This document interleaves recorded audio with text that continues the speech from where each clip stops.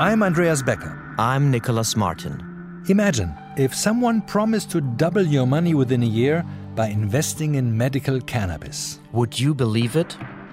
This is the story of the biggest cannabis scam ever. This is the story of JuicyFields. And the scam might just go on.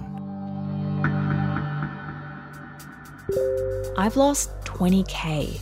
I had 350,000 euros in the account. I lost a lot of money myself. But even worse is that I encouraged my own son to invest in JuicyFields. These scammers, they had brought in psychologists, they had brought in people who are professional in human behavior. This is a story about greed. If you invest 20k, you'll have 90k in just 5 years. I think people are surprised that we're offering a good investment.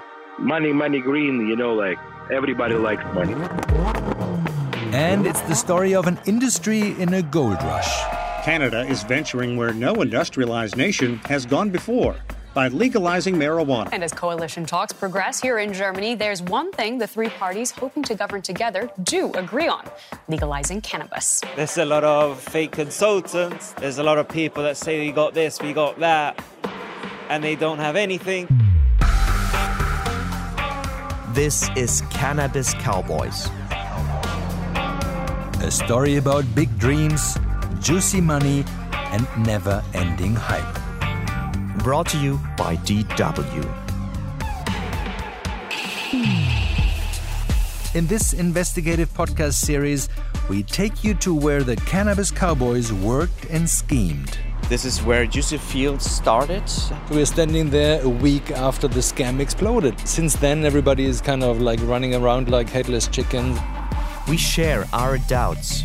The equivalent would be roughly 280 billion US dollars going in and going out again. Wow. Maybe this is the JuicyFields account? Yeah. Maybe it's not. Maybe. But we have to find out more about this address. And we take you into a world that we didn't expect to enter when we started this investigation. It bears all the trademarks for Russian mafia, and they know exactly how this is done. It's a fantasy. People want that. The Russian is the very bad. Top fantasy. Kommt einem auch irgendwie so irreal. It just feels surreal, like you're in a gangster movie. So what exactly happened? Who's behind all this? How is it possible that the scam might just go on? That's what this podcast series is all about.